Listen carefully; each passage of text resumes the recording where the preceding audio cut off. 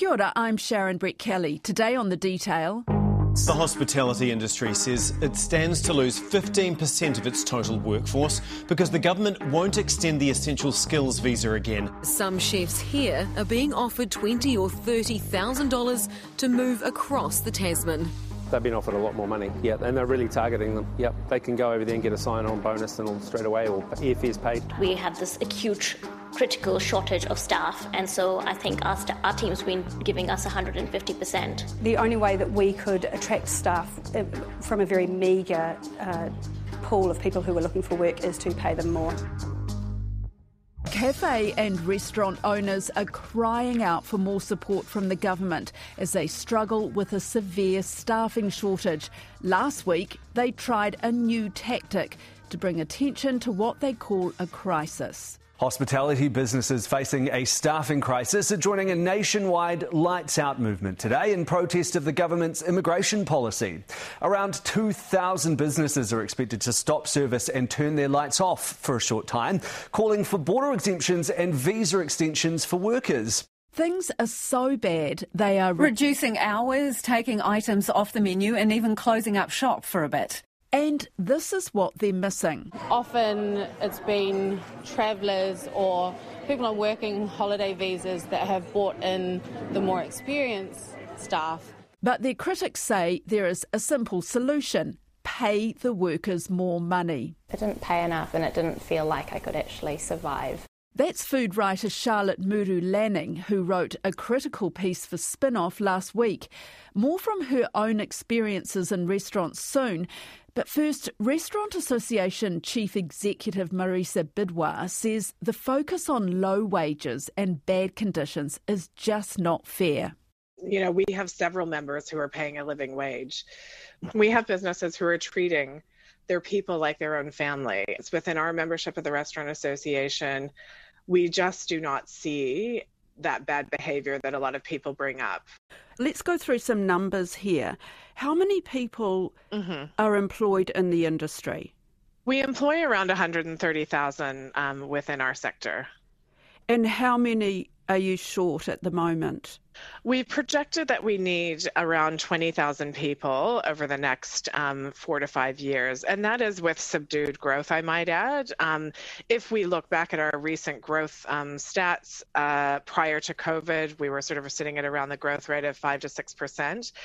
If that growth rate kicks back in, then we'll need more. What areas are you talking about? You know, what kind of workers are you looking for? At the moment, it really is across the board in many cases, but where people seem to be feeling it the most is the sort of the higher level positions. So it's the head chefs, it's the restaurant managers. But to be perfectly honest, we're also struggling for some of those entry level positions as well. What's your ideal scenario in terms of what you want the government to do? So basically what we're asking the government for is a very, a small part of the solution. We'd like to see employer-assisted visas extended for at least 6 months. And what that would do for the sector is really just provide a little bit of relief while we are in this unusual situation with our borders being closed. It would really take a little bit of the pressure off our employers. It's certainly not the silver bullet, and it's not going to fix everything because there's other things we need to do as a sector. But currently, right now, we are facing an unprecedented skill shortage among other sectors as well. So it's not just hospitality. Yeah. And I might add that this is a global issue as well. You know, it's not just hospitality in New Zealand, it's also hospitality in Australia, it's hospitality in the UK as well.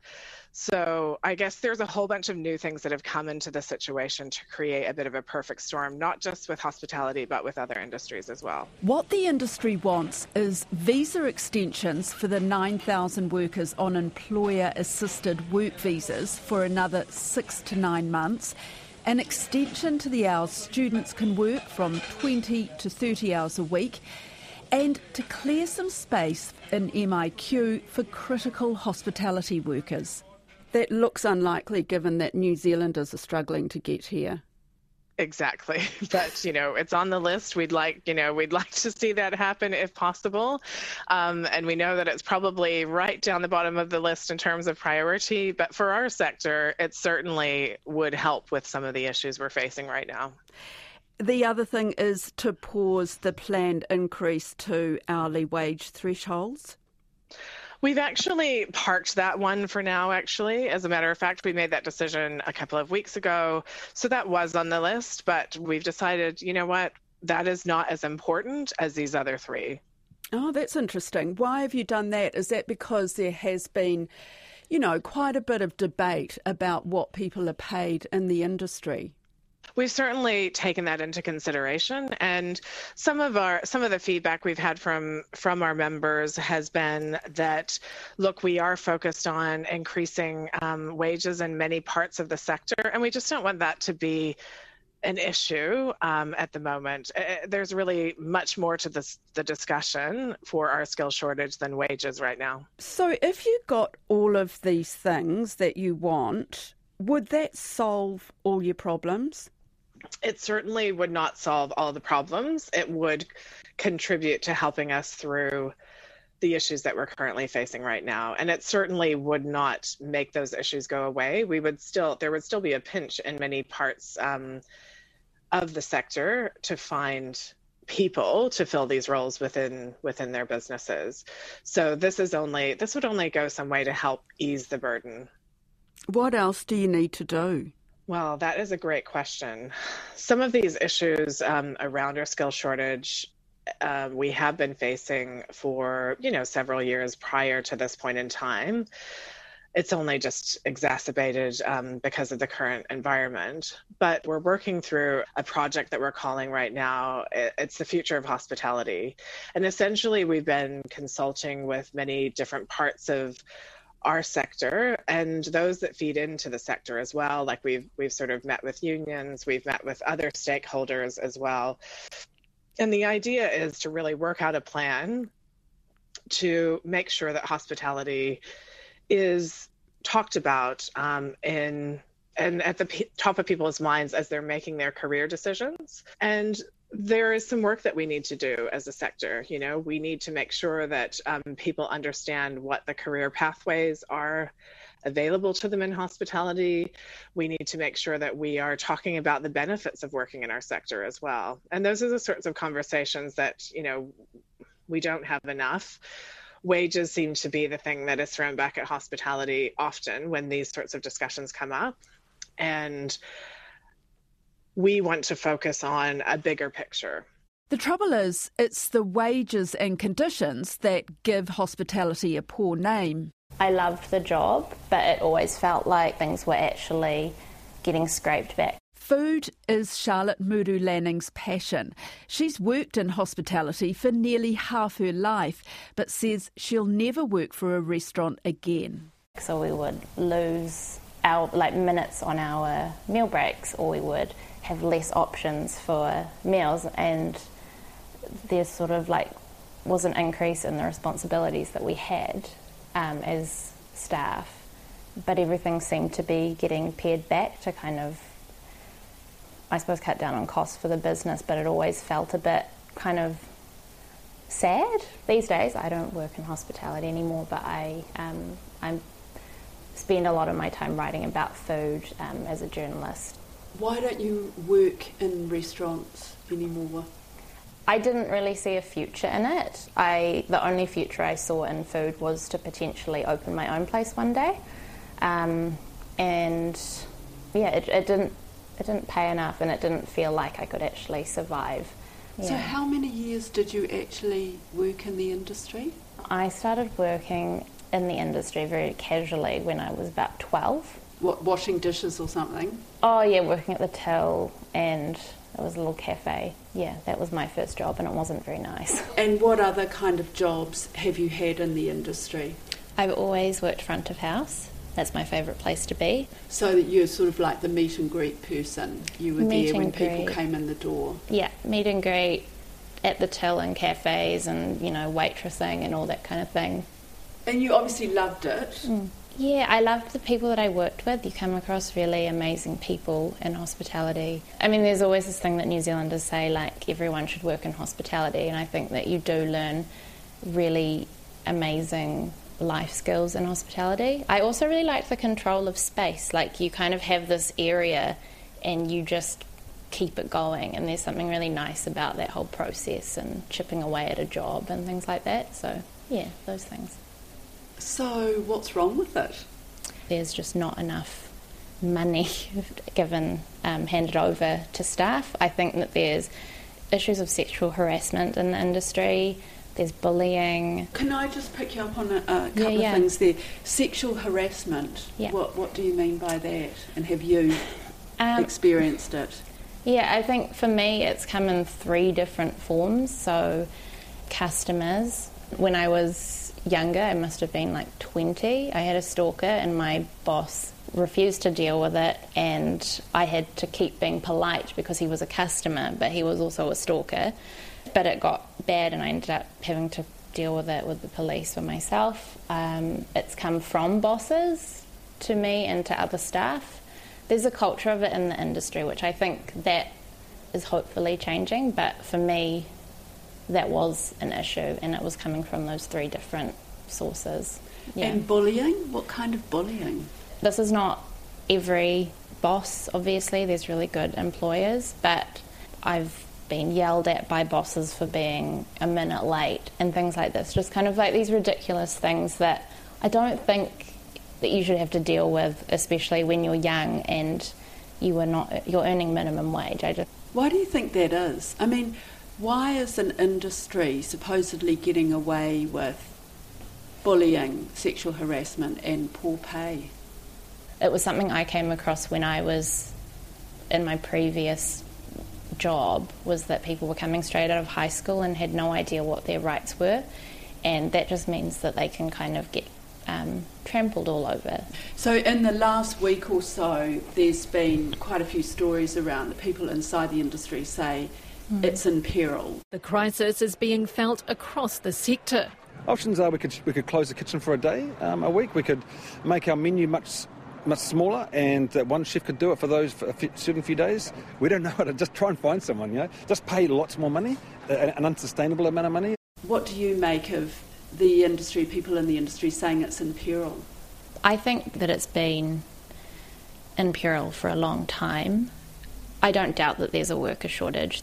The blame for that lies on the industry as a whole, and for the people who are kind of decision makers and who speak out in that industry. I don't think that they've done enough to encourage people into the industry. I always think if there were not enough jobs and there were all these hospitality workers looking for work, they would have to upskill to try and look good enough for an employer to employ them. But when it comes the other way around, it doesn't, they're just expected, they can just sort of bring in new people, and there's not that same expectation to draw us in. And so I think that they need to be doing better to encourage people to want to work in the industry. They haven't done that. No one wants to work in hospitality. It's looked down upon, and people know how hard it is and that there's not much reward for it. What do you think of the campaign? This is the switching off the lights in cafes and restaurants for a couple of minutes.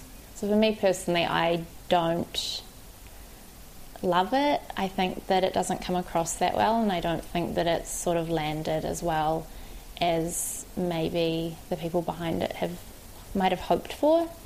I think people last year kind of came together and were really supportive of the industry, and that was really exciting after they had to shut and then only do takeaways for a certain amount of time. I think that people kind of were really backing local restaurants and things. Since then, this campaign has kind of fallen a little bit in the wrong place, I guess. People have realised that we actually need to look after people who work in these industries, and we need to make sure that they have enough sick leave and that they're being paid properly, because we've seen what's happened overseas, and when you're not looking after workers. It's just not good for them or anyone else. And so I think that people are maybe not as receptive to this kind of protest, I suppose, from business owners. Every industry has employers who are not towing the line. But in hospitality, it certainly seems to be the topic that comes up the most. And, you know, it's certainly just not true across the board. And it's something that we want to address at the association. It's something that our members are passionate about addressing as well, because it really doesn't serve those businesses who are doing all the right things well when, you know, there is this misconception out there that all hospitality business owners are bad employers. It's just not true. But then why do you need so many migrant workers? There's still, you know, New Zealand has tens of thousands of people who are unemployed. So surely if you made it attractive enough, you would be able to give those jobs to New Zealanders. Well, I have a couple of things to say on that point, actually.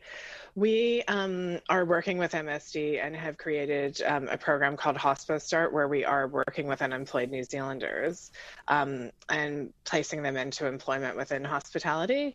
And this is a program that we started running in Auckland, and we now have the opportunity to take that around to the other regions. And it's a program that I'm really proud about, because we're on the front line and we are working with unemployed New Zealanders, and we are giving them key skills and setting them up in a career in hospitality. And we've had great success with this program. So we are there. We are working with unemployed New Zealanders. And all the business owners that I speak to, they would love to employ Kiwis. And that's sort of, you know, what they're trying to do. But when you have a job advertised for 3 months and you're not having anyone applying for that role, well, you start to look at other options. If you're saying that most of your members do pay the living wage and do treat their staff well, how do you get the message out there? How do you change the perception of the industry? And that's really what some of the work that we're doing within this project called The Future of Hospitality. It really looks to address that. It looks to look at how we can change the narrative around our industry and how we can start to talk about, you know, the positive things that are happening every day within our sector, highlighting some of the great things that our industry has to offer that others don't. For example, we do have flexibility within the workplace. That is one thing that we have going for us very well in hospitality. We work with students. There's part-time work available. You can work in the evening if you're a night owl, or if you're an early bird, there's morning shifts. You know, there's a lot of variety in the way that we work in hospitality. How responsive is the government to, you know, what you're saying is that the sector is in peril? So, and you've put out these calls for various things that you feel you need. We have had some conversations with officials, but what we're really looking for is, you know, the government to step up and support our industry. The hospitality industry doesn't have its own minister. We don't have a dedicated unit at MB like a lot of other sectors have. And those are some of the things that I'd really like to see change. What happens, Marissa, when you go, I mean, presumably you're at the lobbying end, so when you go to the ministry, have you got someone that you can talk to there? I mean, how is this all working? We don't have sort of one specific contact. The Minister of Tourism, hospitality falls under tourism. Tourism has been, you know, the shining light, I suppose, for so many years. And hospitality really, I think, doesn't get the attention that it needs. You feel like you're not a priority? Certainly not. Certainly not. And I think the COVID response really kind of brought that to light for us as an industry. Why do you think that is? That's a really good question. And it's something that I have thought many, many nights, I can tell you. I have sat there and thought, what is it about hospitality? We contribute $12 billion to the economy. We employ 130,000 people. But what is it about hospitality that that people do think, well, we're disposable, it's dispensable? I don't have an answer to that. And it's something that we're exploring with this work that we're doing as part of our roadmap. In a way, it's understandable that maybe the government's priority is in other areas such as trades training because we desperately need more houses, whereas going to a restaurant is more of a luxury. It's not a necessity, if you know what I mean. Do you think that's a reason why you're sort of lower down on the list of priorities? Well, I look at some other parts, I suppose, other sectors, for example, and we have seen sort of tourism taking up a lot of space, has had a lot of focus on it in the past. We see other sort of entertainment industries as well, that do get a lot of attention and regarding policy and whatnot. So eating out is a luxury, absolutely, but it certainly has become, more today than any other time in history. Restaurants and cafes have become more a part of our social fabric than ever before. So perhaps that has a reason to do with it, that it is classified as a luxury, but it's about connecting communities as well. Yeah. I think there's more to that story as well. Okay. And is there any chance that restaurant owners are going to put up wages so that they can have more surety when it comes to hiring people and keeping them? What is being discussed very much in our industry right now is, our members and the industry would love to pay people more. But obviously, you don't have to be an economist to work out that if people are being paid more within a sector, that means the end product will be increasing. And I think that's some of the things that our businesses are struggling with at the moment. It's like, well, we want to pay more. We are paying more in many cases. We're paying a living wage. That means that our end product, in many cases, will be increasing. And will customers still come and purchase our products? What are people willing to pay for their lattes? Are you going to be fine paying $10 for your morning coffee? Or no way. Are you going to stop going to that cafe? Yeah, exactly. So that is what we are examining in many cases at the moment. That's it for today. I'm Sharon Brett-Kelly. The Detail is brought to you by newsroom.co.nz and made possible by RNZ and NZ On Air. You can download us free to your mobile phone every day on any podcast platform. And if you want to get in touch, email us at thedetail@rnz.co.nz. Alexia Russell produced today's episode. Alex Aylett-McMillan engineered it. And thanks to Marissa Bidwa and Charlotte Muru Lanning. Ka kite.